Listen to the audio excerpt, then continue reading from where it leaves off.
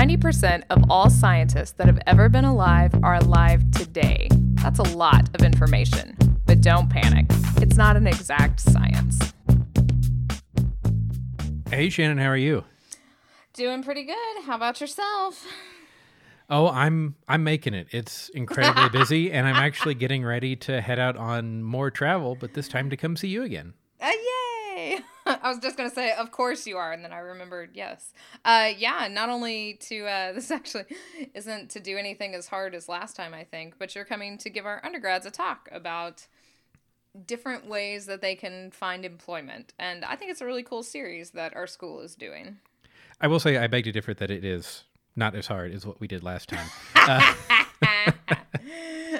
Okay, fine. Yeah, so in preparing this talk, the second slide is a full screen GIF that's a sign that says sorry and then a knot illuminates.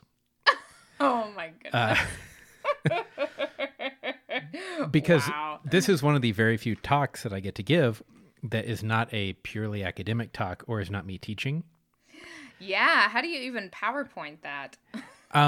It's actually lots of full screen photos that are going to be like a mental cue to, now you tell this story. Ah, gotcha. And then lots of GIFs. I hope there's a liberal amount of memes sprinkled in there. Well, I'm a little nervous because I'm pretty sure that most of the GIFs I used are old. Yeah, they're old. I remember the first time this happened, and I mean, this is going to age me even more. It was when I was TAing my very first time in 2004, and I made a New Kids on the Block reference in class, and nobody got it. And I was like, are you kidding? Like, I'm really young. I'm cool. No one got it.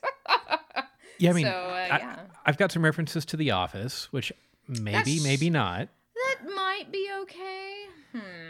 There's some Despicable Me GIFs, okay. which those should land. That's good. And there's a couple from Real Genius, which there is zero chance.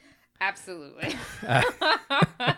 I guess as long as they're contextually funny, that's what matters. They're contextually funny. It's Always Sunny in Philly. I don't know.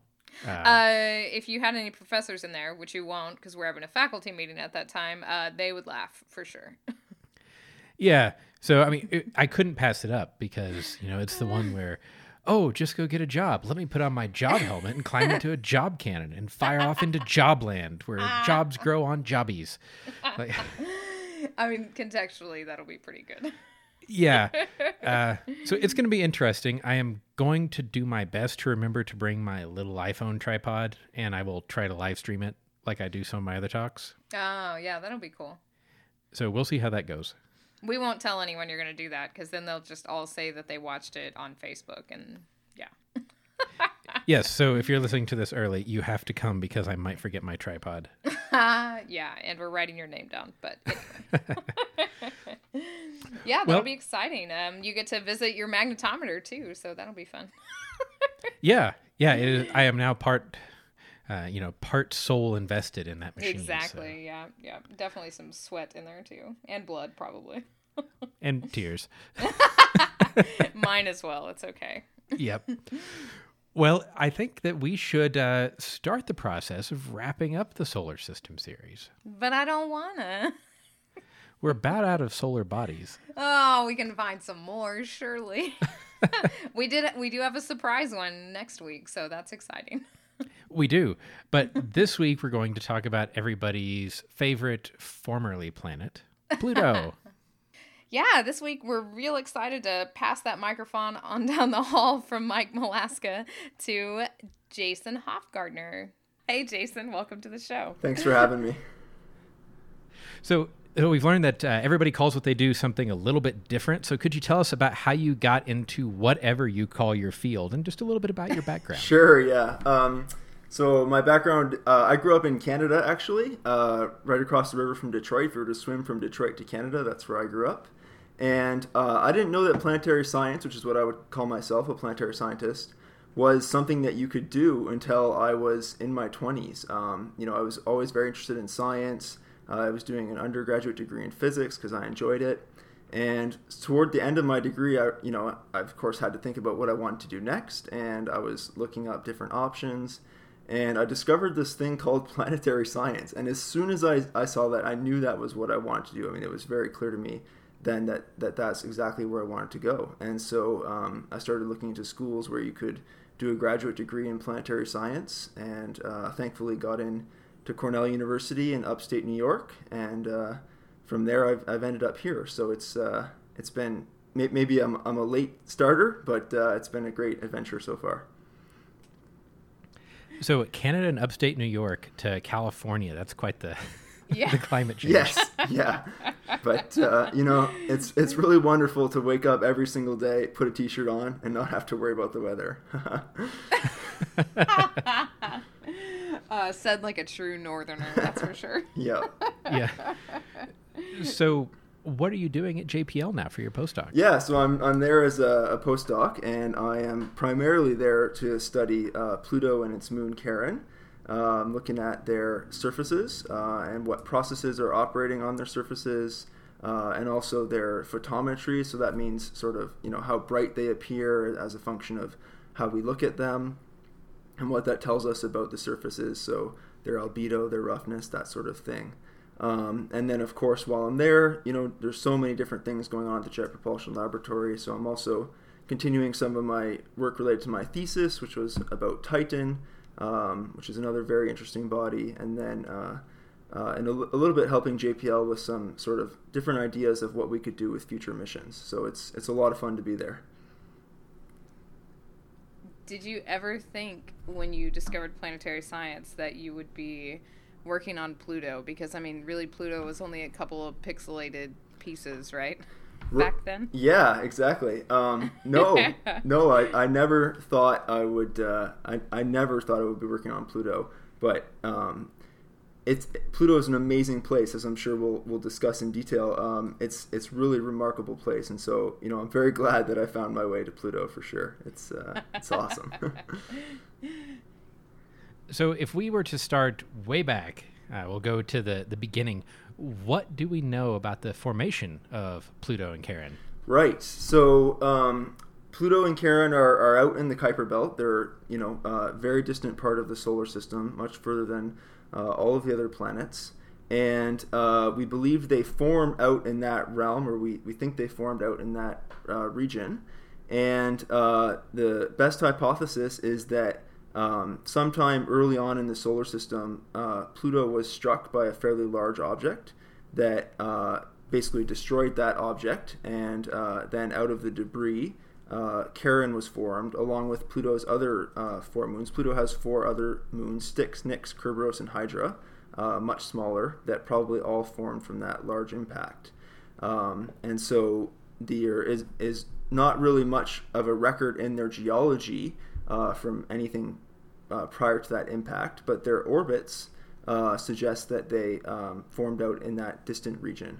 And so they're this amazing record of what happens in a very large impact, just like the Earth-Moon system. They're the 2 best examples of that situation. We've learned a lot about orbits being indicators of whether moons have been captured or created in situ.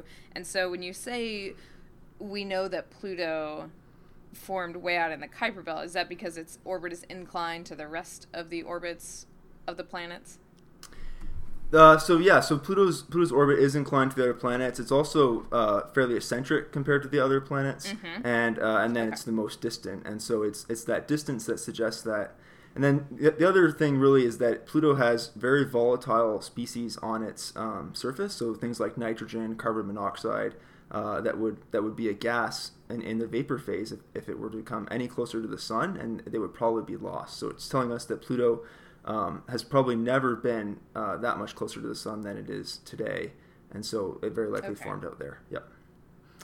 Okay. So, Pluto is vastly different from the things towards Earth from it. It's not a gas giant. That's right. So what happens here? How do we get another solid rocky body after all these gas giants? Yeah, so the Kuiper Belt is a region where you have lots of small objects. Most all of them are smaller than Pluto, as far as we know today, but we have thousands and thousands of them. And so the gas giants likely formed by accreting material in their orbit around the sun, and they reached a critical sort of threshold value in mass where they started to suddenly rapidly grab gas from all around them.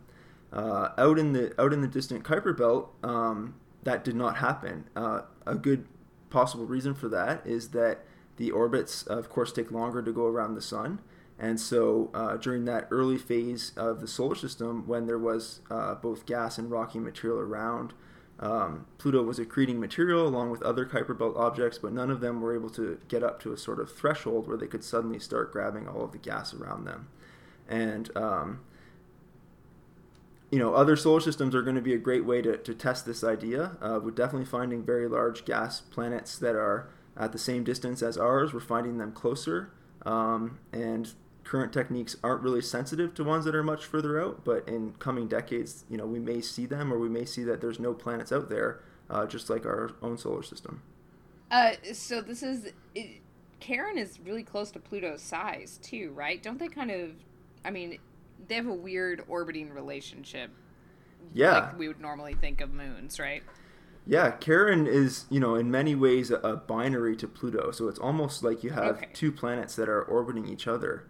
And as a result of this, Pluto's orbit Pluto actually moves. It's not rotating around the center, but because what we call the center of mass, which is basically sort of a point in between the two bodies where the mass and distance are balanced, Pluto is actually orbiting around that point that is outside of its body.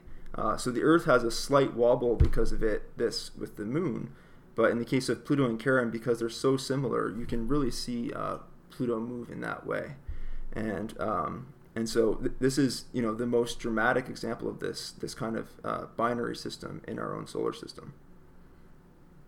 Have we seen these? We hear a lot about, and you just said too, Jason, talking about looking at these other exoplanets and solar systems. Do we see that in another solar system that we've discovered? So, not to my knowledge, we've never seen anything that is a true binary system. But we do know that the Earth-Moon system is in many ways a binary system more than the other planets, and we do also know that many star systems are binary systems where there's two stars that are roughly equal in mass. And so It would not surprise me at all that as we discover more and more of these planets, we'll start finding binary ones. So when we have two binary stars, one's usually eating the other one. Is this happening with Pluto and Charon? Is one going to destroy the other one at some point? That's a fun question. So there is no eating going on in the Pluto Charon system, but there is an exchange of material, which is actually very interesting. Pluto has an atmosphere. It's made of nitrogen and methane. And because of its low gravity, that atmosphere extends for quite a long distance, enough that there is some amount of methane getting transferred to Charon.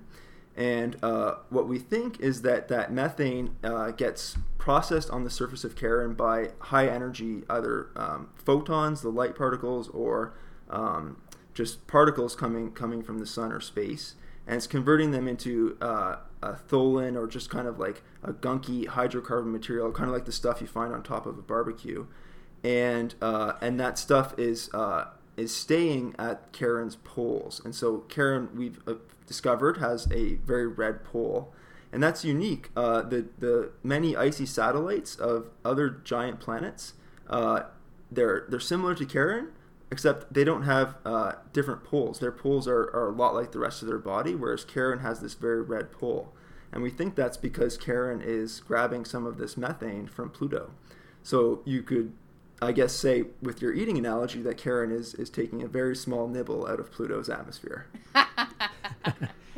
And so you said Pluto's atmosphere is really deep. How deep is the atmosphere on Pluto? Well, it kind of depends on what you want to call the top of the atmosphere, right? So Pluto's atmosphere goes a long way in that sense. You could New Horizons observed it for several hundred kilometers above the surface, but the pressure of the atmosphere is much, much weaker than Earth's. Earth's atmosphere is about 1 bar at the surface. That's kind of the definition of a bar unit. And Pluto's atmosphere is more like 10 microbar, so about 100,000 times lower pressure. So it's a much less dense, lower pressure atmosphere, and then because of that low gravity, that low pressure just kind of extends for a very long way. Oh, wow. So a really huge scale height compared to anything that meteorologists are typically used to looking at. Yes, exactly. Yeah, much, much larger. And then Charon has no atmosphere at all. Charon, Pluto and Charon, like we've talked about, are fairly similar in their size, but Pluto is bigger, and quite possibly that the difference in their atmospheres is because Pluto is sort of just big enough to hold on to it, whereas Charon is not. So you mentioned the data from New Horizons and that it observed it several hundred kilometers above the surface.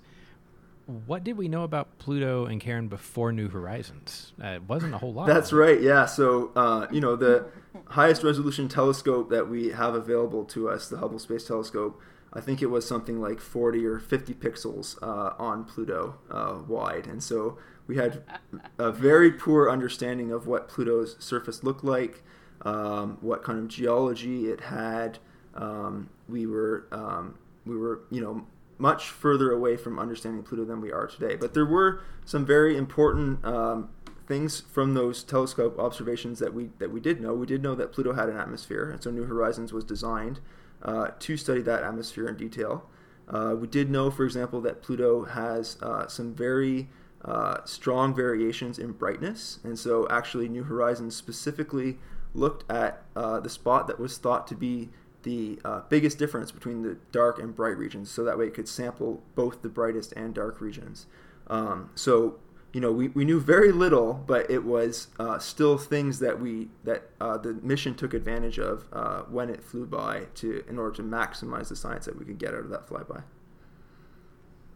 And those pictures that came back were just unbelievable. I mean, I think it couldn't have worked out any better, right? Because we saw all these surface features that, like you had said, I mean, I was joking when I said 3 pixels, but it was really not much better. Right.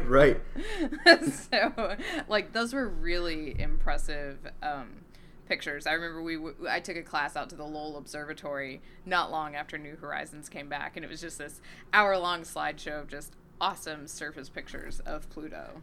Yeah, it really is an amazing world. I think it is more active and more diverse in its activity in terms of the different geologic processes that are going on there. There's many of them, and they're active. They're happening today than I think anybody expected. It really is incredible. These pictures are phenomenal. One of my favorites was one of the first high-resolution pictures that came down to the ground just shortly after the encounter. And I was very fortunate to be in the room when people were looking at that picture for the first time. And there were these mountains that we had known were there, but this was sort of the first time we could see just how large a shadow they were casting. And someone in the room was able to quickly calculate that these shadows were indicating that these mountains were roughly 4 kilometers high, which was just an amazing thing. I mean, that's the size of the Rocky Mountains on this much smaller world, and it's just an incredible discovery. So, yeah, the pictures are phenomenal. I'm so excited because we've been talking about, John and I both have atmospheric science backgrounds and geology backgrounds, and we've been doing these gas giants, and I'm so excited to get back to real geology now with Pluto. Right. But what are these mountains made of? What are these geologic processes that are going on? This is so exciting. Yeah. So these mountains are likely primarily made of water, H2O, and it's interesting that prior to the New Horizons flyby, it was debated whether or not Pluto had water at its surface, had H2O. And by water and H2O here, I mean, of course, solid ice, because it's so cold. There's no liquid water. And the fact that these mountains were that high was in that room that I was just describing. In that time, it was immediately recognized by someone else on the team that indicated they had to be made of H2O, because at those temperatures, it is so rigid that it could support a 4-kilometer mountain, whereas other types of ices that we knew at the surface, such as nitrogen, carbon monoxide, methane, probably could not support that kind of steep topography. Oh, wow. So it was right there, a discovery of H2O at the surface. So is the ice, is it the regular crystal structure water ice that we have on Earth, or is it some of these other crystal structures that happen at different pressure temperature combinations? Yeah, so or do we we're not certain, but we think that at the surface it's probably the ice, what's called ice 1H, that we're familiar with on the Earth. It doesn't seem to be amorphous ice, which is found occasionally on some places. And further down, there may be some so-called higher pressure ices, but we don't know for sure about that. So, but largely the H2O is the kind that we're familiar with, just much, much colder. I love talking to people that do planetary geology, because I always say, I had done a little bit of work on glaciers and things during grad school. Always remind people that ice is a mineral, and the geologists always roll their eyes. But it's so important in planetary geology. Yeah, you're absolutely right. It's very true, and you would especially love Pluto then, John, because Pluto has an amazing amount of glacial activity that has happened in the past and is happening today. We see 1,000-kilometer wide ice sheet on Pluto, so just a tremendously large sheet of ice, and then we see higher topography ices that are actually flowing down into that sheet, doing basically as glacial activity today. But the difference is that all of those glaciers that I'm talking about are nitrogen ice, so totally different minerals than the ice glaciers that we're used to on the Earth. It's really astounding. Oh man, I'd love to get my hands on an ice core. Yes. and go back in time that way.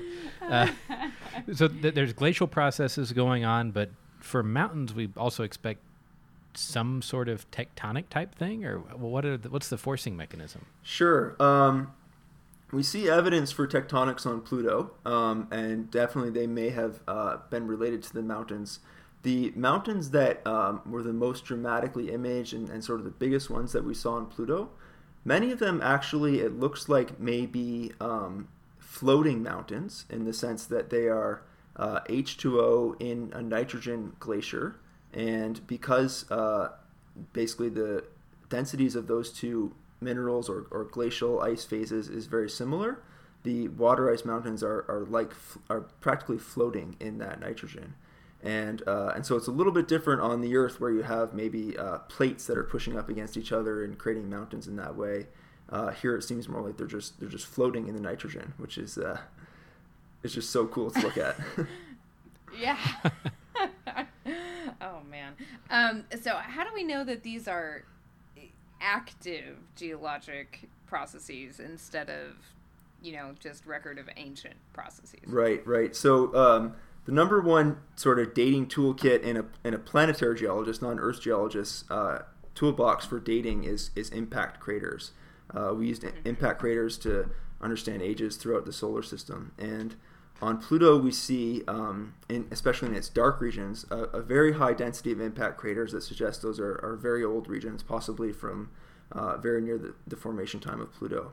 But then these glacial regions that we're discussing, we see zero impact craters in some spots. Sometimes in some of these active regions that we consider to be active today, we see maybe a few impact craters, but that 1,000-kilometer wide ice sheet, which is a very big area, zero impact craters identified. And we have the resolution to see impact craters well down to below 1 kilometer in that case. And so the fact that there's no impact craters there is telling us that surface must be young, because we expect that there have been impacts into that region throughout Pluto's history. Probably, every part of the surface would have been saturated in craters, but then the glacial activity has renewed that surface and removed the craters. And so that's what's telling us that it's young. And the fact that there's none means that it's really essentially renewing itself right up until the present day. Okay, so we've got the active glacial part, but then you said there are the darker regions that have lots of impact craters. So if we were able to go do some geology there, what would we be looking at? So we would probably be looking at a organic covering on Pluto's crust. Those dark regions are dark because they have hydrocarbons, carbon and hydrogen molecules that are into long chains or rings, complex materials. As I said before, I like to think of this material like when I'm barbecuing, that sort of nasty black stuff in the barbecue. It's maybe not the best analogy, but it's kind of like that. And so that's probably what we'd be seeing at the surface. And it would be almost like a mantling or dusting on top of a pre-existing topography from other geologic processes like the tectonics and impact craters, that is kind of layering on top of that material is what we'd be looking at. And since it's covered, we probably can't get an idea from remote sensing of what's under it. Yeah, that's right. I mean, it seems to be a decently good cover. So, maybe with a future mission to Pluto, using different techniques, we may be able to see what's underneath or measure how thick it is. But just from the images of the surface, it doesn't seem like that's going to work. So it sounds like we need to shoot something at Pluto to disturb that, right? Yeah, or maybe a radar could do it. That kind of thing by seeing through it. That's not as fun. Sorry to disappoint. I love this barbecue analogy. That's pretty great. Like. Yeah, it's. I feel like when you say organics, everyone's automatically thinking of fuzzy green moss and stuff, but that makes it more sense. Sure, yeah. Yeah. So when we did the flyby of New Horizons, did we learn anything about the structure from the gravity data that we were able to collect? So actually, because New Horizons was flying by at such speed, and there was all this imagery it wanted to collect, it didn't have the time to collect sort of as high or as good of gravity data as it otherwise would have been able to, and so that was not a priority during the time. And so we have not learned a lot about Pluto's interior structure in that sense. There's only so much we can do, of course, during a flyby, and so. Right. There's a lot of interest right now in Pluto and in ocean worlds throughout the solar system. This idea of worlds that have liquid water oceans underneath their surfaces, and Pluto is kind of this in between region where it seems like it could have a ocean, but we're not sure. And so that is likely to be something that will be worked on for many years to come, and maybe something that might just be teased out of the data, but it's not at all going to be easy to determine whether or not that's the case. So Pluto's interior is definitely of interest. And do we know anything about whether Pluto has a magnetic field? We do not know. The New Horizons instrument did not carry a magnetometer, and so we don't know whether or not Pluto has an internal magnetic field. That is something we certainly would love to do in the future, but it's going to have to wait for a future mission. Oh, that makes me sad, since I do paleomagnetism. Everything gets a magnetometer. Come on. Right. Well, that's true, but it makes me happy because I really want to go back to Pluto. I think New Horizons has found that it's just a very compelling place to go. That it really can teach us a lot. That there's a lot of fun things to learn there. And so this is one more reason to go back and one more thing to do when we do go back. So that's real true. Yeah. Okay, I'll give you that. And maybe 20 years from now, I'll have the answer for you then. Yeah. Okay. I'll wait. So, I mean, with all the things that New Horizons was able to gather, and it was still fairly, it wasn't very long ago. I mean, what is the chances of getting another Pluto mission anytime soon? Well, that's the important question, of I think there is good scientific reason to do it, and I think there is the engineering capability within NASA and its partners to pull that kind of thing off. And so it's really a question of a decision to do that or not. And so there is a group of scientists who are motivated to try and make that happen and working on that. And we're taking it through the process, and hopefully it will happen. But the real point I want to emphasize when I talk about that is that we should not think that this requires any kind of technological miracle to go back to maybe put something in orbit around Pluto. It's a challenge, but I think it can be done. And so let's go do it. I think after we landed a probe on a moving comet, yeah. Right, exactly. I feel like the tech challenges are just not what they used to be. So you mentioned going into orbit around Pluto. New Horizons was a flyby mission. What was the design decision and trade-off there to do a flyby instead of try to go into orbit? Right. So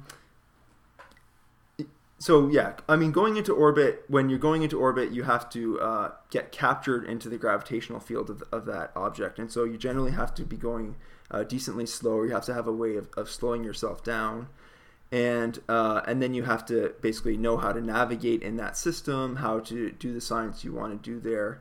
And if you're flying by, you have you can avoid a lot of those challenges, and you can also go faster, right? So the very distant Pluto, way out on the edge of our solar system, there's a lot of motivation to go there fast because New Horizons was actually the fastest spacecraft ever launched when it left the Earth, and it still took it 9.5 years to get there. And so the real motivation was speed.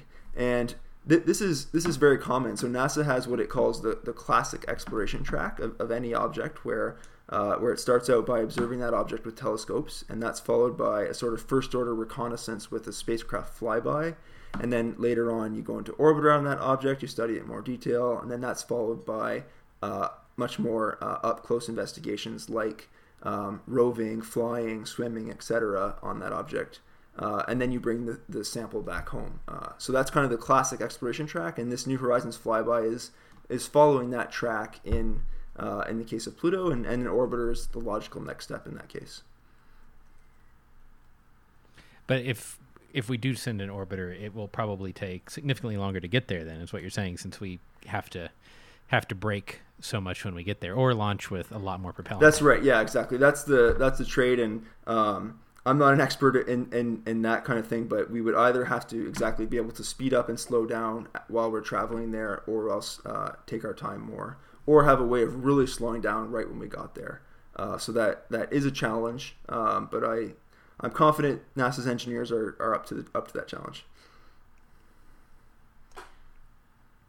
So we're keeping Pluto in our tour of the solar system, right? And it's been downgraded from planet to dwarf planet, but can it still teach us something about our solar system as a whole, because it's still orbiting our sun and things like that? I mean, it's kind of a weird one, right? Sure.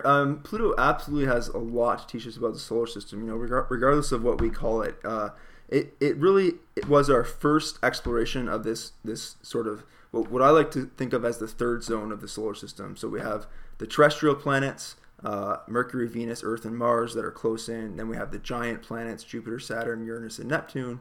Those are the first two zones, and the Kuiper Belt is the third zone, and that's where Pluto rules. And it's our first exploration of that region, and we've discovered that it is a very active, very interesting place. We've talked about that Pluto has all kinds of different geology going on, and so I think it's showing us that geology is still happening way out there, even though we didn't really expect that, because there is so little solar energy to power it, right? Lots of geology on the Earth is related to the water cycle. There's not as much energy to evaporate things.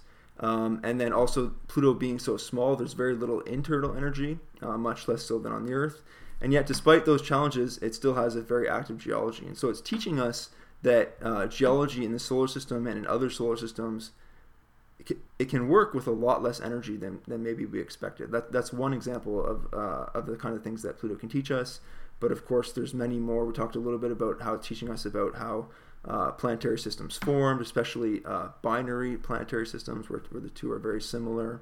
It has this very complex organic barbecue gunk that we can learn about. So it has so much to teach us, regardless of how small it is or whether or not it's a planet. So, talking about the Kuiper Belt being the third area of the solar system, some of these moons that have been captured by those large outer, the gas giants, are those potentially Kuiper Belt objects too?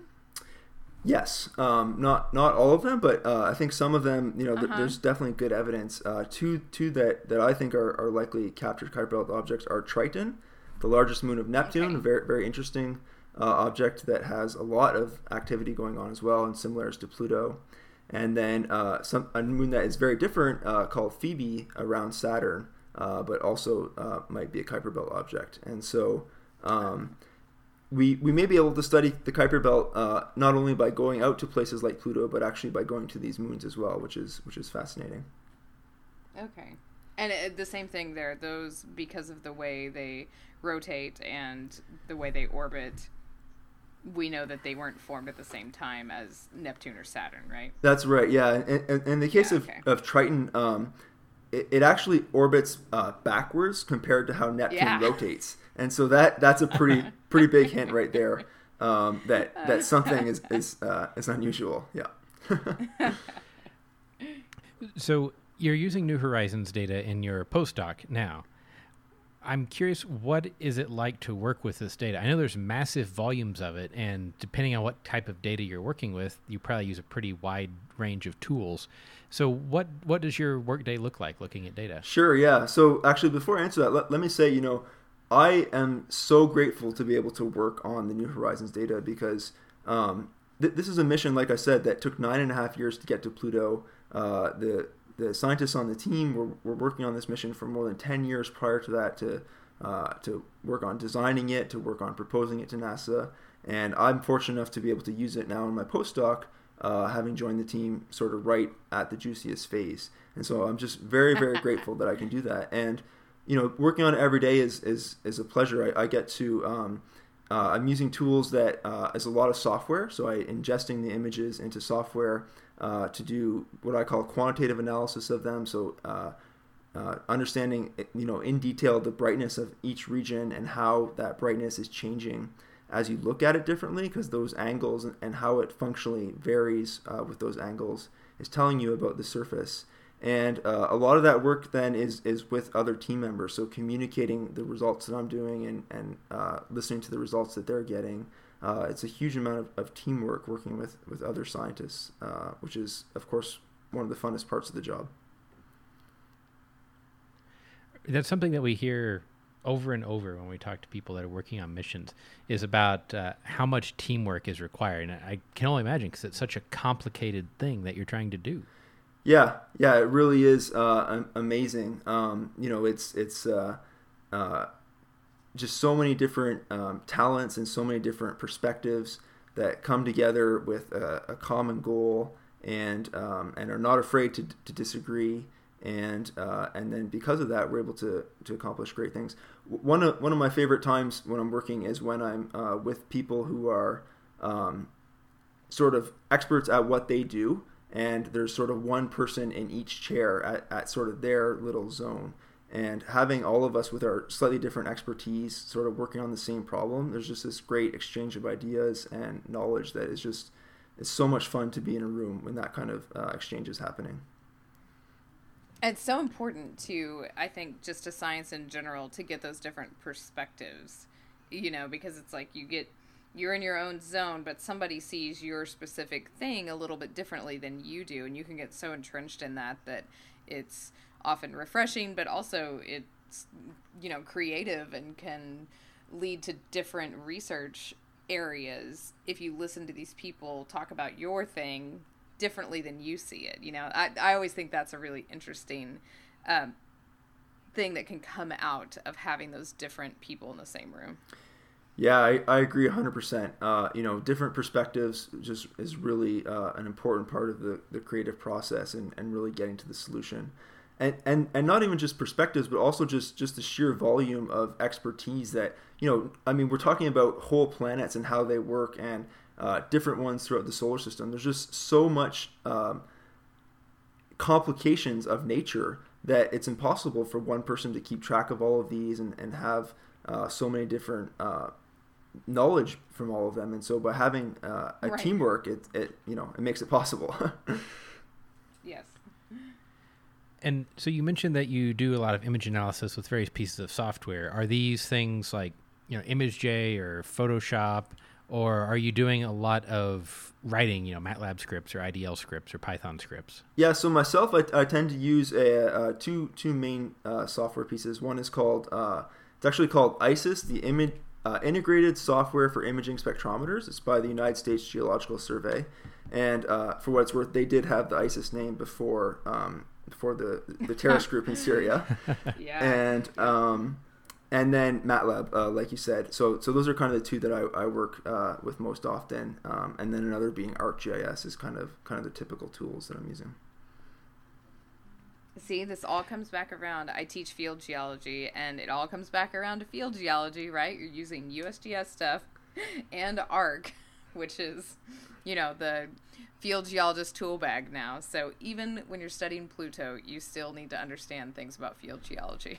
100%. Yeah, you can't get away with it, like you said. And it in some sense, it makes, in my case, it makes you excited to go back to the field geology. There's just so many interesting things that we learn about in other places, and you go back and you find out that there's great analogies on the Earth, and it just gives you a much better perspective for how complicated and wonderful the Earth is as well.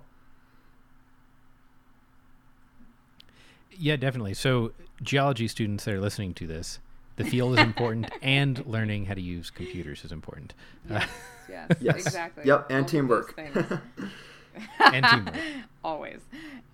So what we have asked every expert that we've had on here, Jason, is if you could go to Pluto and live there for a month, where are you going to go and what are you going to look at? Okay, well, first let me say, like we talked about, it took 9.5 years to get to Pluto. So if I'm going to go to Pluto and do a journey like that, I'm going to stay for longer than a month. I'm staying for a year or 2 years or something. But Fair enough. if I had to pick a spot, I think I would go for the view. I would go maybe to the top of one of those mountains where you could probably see a huge long distance across to the horizons and see that 1,000-kilometer deep, long, wide glacial ice sheet beneath you. With all those mountains around you, and then sort of in the other direction is that dark hydrocarbon terrain. I think would just be an amazing place to stand up there and look around and see Pluto, and that's where I would want to go. Nice. That would be amazing. And I imagine the view of the sky would be pretty strange because you've got Karen there. It's pretty close. Yeah. I'm sure it would be very interesting. It's interesting. One thing about Pluto and Charon is that because of their binarity, they're what's called a fully tidally evolved system, and so you can only ever see Charon from one side of Pluto. So if you're on the opposite side, you would actually never see Charon. And then the opposite is true, that if you're standing on Charon, you have to be on the right side to see Pluto, and not on the other side. So that's true for the moon, but not for the Earth. We can see the moon from any longitude on the Earth. And so if you wanted to see Charon, you'd have to pick your longitude right. I never thought about that. That's so crazy. Wow. Interesting. Yeah, definitely. Well, thanks so much, Jason, for taking the time to come on the show and talk about Pluto with us. It was a blast. Yeah. Thanks for having me. It was definitely a pleasure. It's always fun to talk about Pluto. Well, Shannon, Pluto is a cold little ball of ice, but it'll always be a planet to me. Oh, me too, man. I don't even call it not a planet. So there's that. I mean, it's got so much cool stuff going on. Yeah. Oh, absolutely. So now we're going to shift gears just slightly, actually, in everybody's favorite segment of the show, Fun Paper Friday. Yay! So my frame of mind when picking this fun paper was I was in the middle of working on a big old grant proposal that we wound up not submitting. So that was a lot of work this week.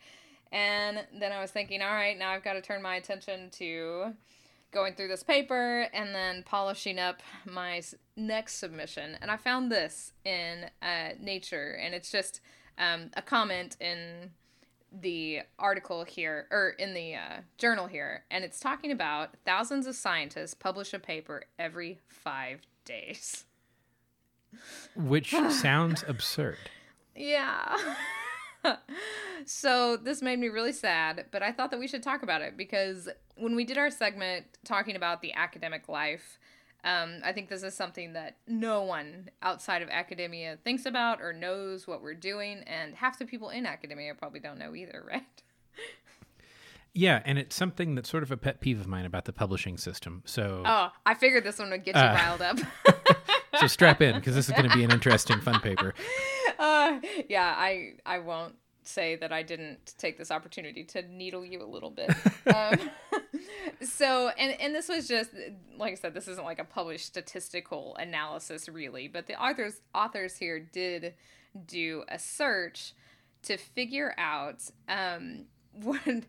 who are these hyper prolific, they call authors. So they were searching Scopus, which we'll talk about what that is, for authors who had published more than 72 papers, which is the equivalent of one paper every 5 days, in any one calendar year between 2000 and 2016, which seems insane.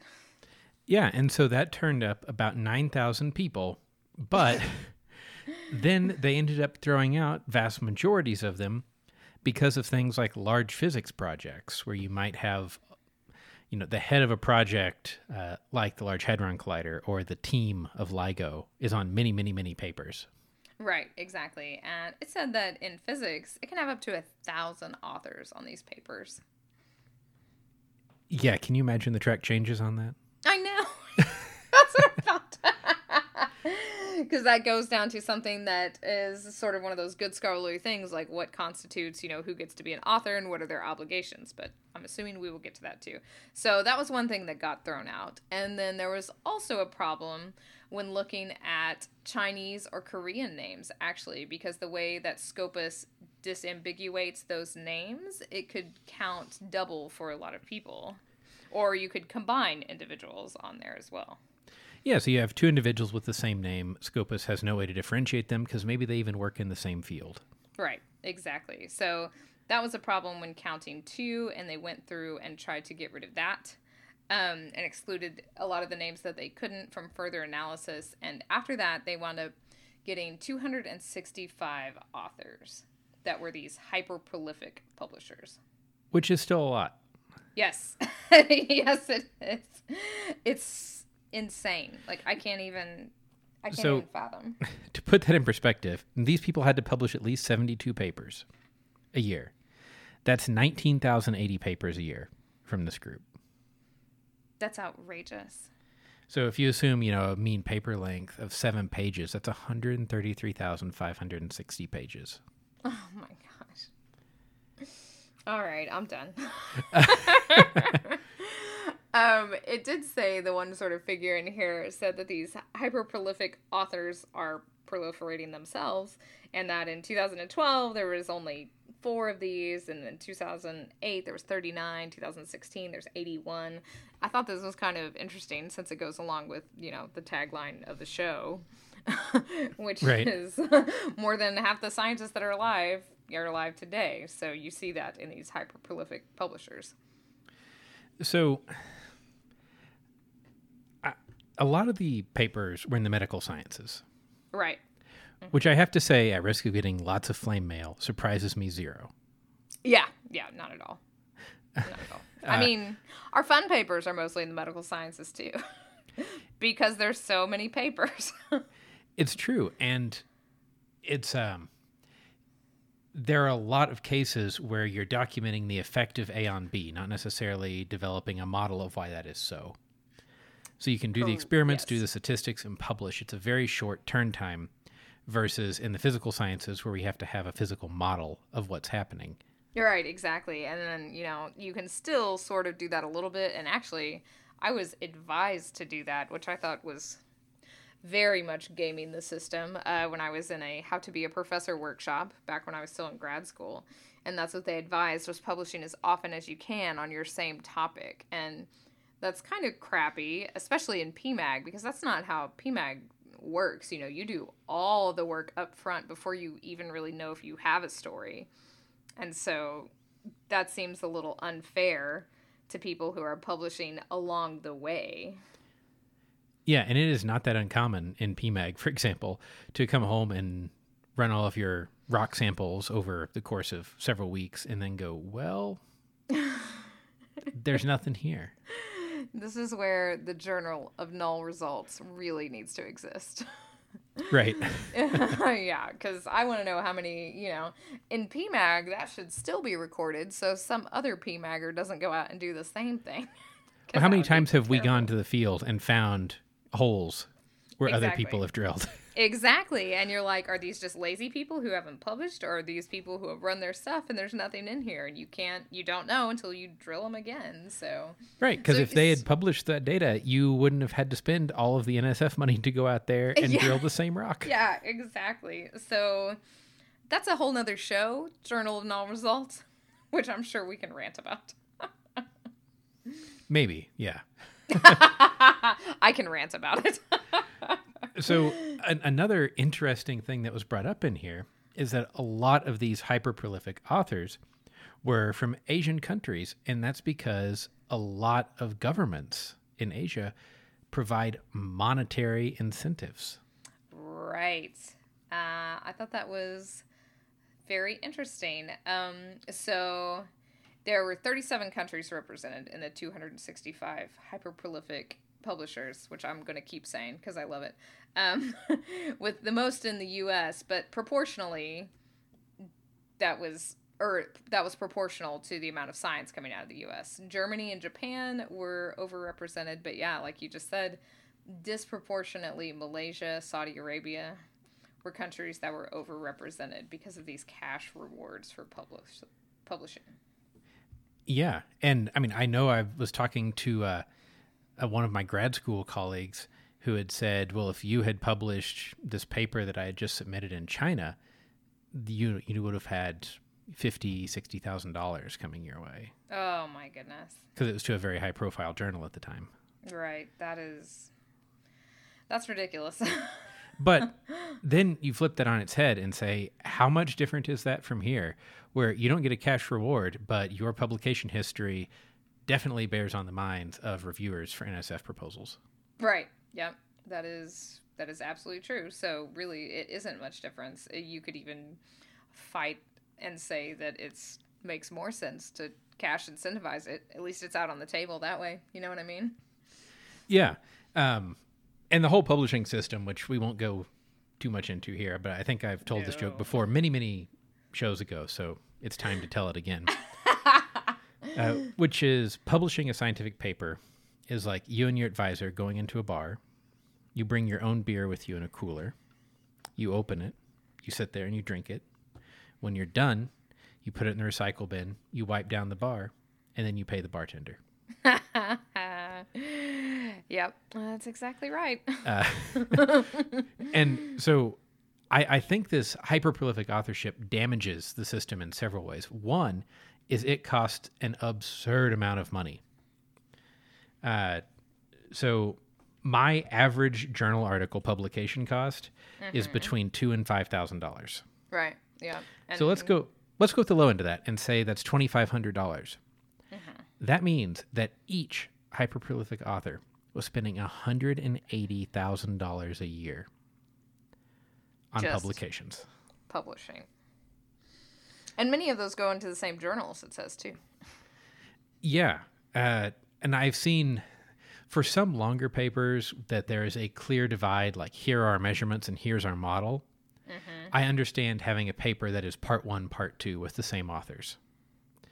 Okay. Because maybe you don't want, or it would be hard to get reviewers for the 80-page monograph. that is true. But there are a lot of papers I see where it's part 1, part 2, and they're like 4 pages each. It's like you just wanted 2 line items on your CV. Minimum publishable unit. Oh, that infuriates me that's even a phrase. So in here too, which kind of goes along with that, they went through in the end and were scanning for redacted papers from these authors. And it said that one of them, I don't have it right in front of me, it said that one of them had like 6 redacted papers because they were what they say? They were self-duplicative. Self-duplicative. Yeah, there you go. Yeah, so Really? they published the exact same experiments twice. They went so fast. that they wrote the same paper like 6 times. Come on. Yeah. And so my other gripe here is it was not uncommon 50 years ago for a PhD to result in 1, maybe 2 publications. Right. Mm-hmm. In some cases, that's still the case now. Yes. There are some people that might have 5 to 10. And Yep. there are a few rare people that have 5 to 10 highly impactful papers out of their PhD. It happens sometimes. Somebody gets a magic project. But more often than not, it's variations on a theme. Yep. And Right. there's already so much literature to read and keep up with. Yeah. I don't know how some people do it. I mean, I scan abstracts of papers in about 3 journals, and it's exhausting. It is, and you start to. It's this terrible. I mean, I know we're supposed to say don't panic, but it's a terrible feedback cycle. I think for these non-hyper prolific people is that you get that table of contents and you're like, okay, there's 4 papers I need to read in here, in whatever journal that's sort of closely aligned to your work. But then there's these ancillary journals. Like, okay, well, there's 3 in that one, 2 in that one. So now you've got 9 journal articles. And, yeah, it gets overwhelming. So much so that I think it's probably drives a lot of people out of academia. And people might say then they don't belong there if they can't handle it. But that seems wrong. Yeah, and I'm certainly not saying that, you should have every last aspect of your problem figured out before you publish, because then there would be no publications. Oh, right. Yeah, exactly. And that's fine. But the minimum publication unit is all too often the norm, I believe. Yeah, there are far too many papers where it's like, here's some observations and a couple of random guesses as to what they mean. Future work. See you next time. Yeah, stay tuned. Yeah. What I also thought was interesting about this article was there are these things called the Vancouver criteria. Yeah. Which was, yeah, so I didn't really know about this. I mean, I guess I'd heard it, but I didn't know it was a real thing. And there are criteria that they want authors to look at and say, did you do these things? If so, you should be an author on these paper, right? And it's stuff like substantial contributions to either designing the work or running the analysis or interpreting the data, drafting the work, revising it, final approval to be published, and agreeing to be accountable for all aspects of the work, which is a big deal when you're in a group. Like, that sounds like something that's dumb, but you still have to double check your co-authors too. Yeah, and I think it's interesting. Several journals that I've submitted to in the last 5 years or so have actually had to start listing. This author did, and you would have those criteria. And in some cases, they would even ask, what percent? So, for example, on some papers, mine was, I ran 100% of the experiments and did 100% of the data analysis. Right. But my advisors contributed to the writing, the editing, the idea generation, etc. Right, exactly. The concept or design of the work. Right. So, But and that was published. So, it said these authors did 0% of the experiments and data analysis.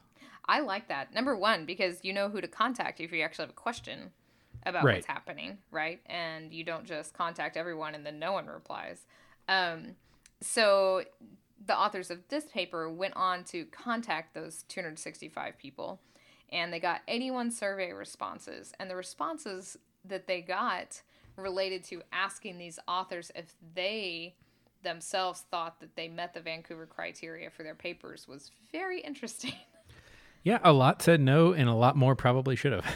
Yes, yeah, exactly. I was actually impressed at how many did say no, right? And then a couple of these people on here said that, they don't even count these papers as their papers, the ones when they're part of a big consortia or something that they get their names on. And I think that's very truthful, but when it comes down to just crunching numbers, they still count as their papers, I mean, there have definitely been papers where I ran a model or I contributed a data set that I had run for something else. And then I got a notification, a paper has been submitted and you're a co-author. Right. Like, huh? Yep. That happened to me all the time too. Like, I get thrown on the end of these papers because I crunched, 5% of their data or something like that. Yep, exactly. And Which, while you I know, appreciate is it, I also would nice. appreciate a chance to review the paper. Exactly. It's nice, but I haven't had that problem yet. Thank God. I've always been given the whole thing before we move on, so that's good. So it's real interesting that these authors fessed up to that. The one thing, too, that we haven't talked about is they asked them, how do you do this? Well, how can you be this prolific? And this was real depressing, I thought, too. Yeah. It said, and this is so funny because this is so antithetical, I feel like, to our sciences. It said when you become the chair or the head of a research group, your publication shot up, like exponentially in some cases, because they said that directors were expected to do more research, which is kind of the almost exact opposite of what, directors in our type of academic departments do. Yeah, and I know it's different for different fields. For example, in Right. our field, the first author on the paper is generally the one that did the most work. Right. In biology, it's generally the last author. Right. And one of the interesting ideas here was we should have tiers of authorship That aren't order related. that are not orderly. Yes, like these are the experimental authors. These are the writing authors. These are the authors that helped contribute to the funding. Yeah. And, these are the authors that are those people's bosses. Yeah, because that always happens. Yeah, I absolutely agree. What I would like to, being a woman, and I think about this, I wanted to see, because when they were saying, people went up when they became director, people's authorships went down significantly when they turned that directorship over to somebody else. I want to know how prolific these people got, like, when their kids moved out. That's the thing that's the thing that I see. Like, no kids in the house, you're just at work all the time. Like, I feel like it has more to do with that, but that was not on this survey. Yeah. Yeah, and also there's a lot of, you need to have a big research group. I disagree. Yeah. I think that's a bad service to your students. Yes. Several places I applied, there were people that were like, I have 20 people in my group. I did not go to those places. Yeah, exactly. And then there was also I hate this because it corrupts something that I think is true. They said, you have to be passionate about it. It's like, no, you're confusing passion and poor work-life balance.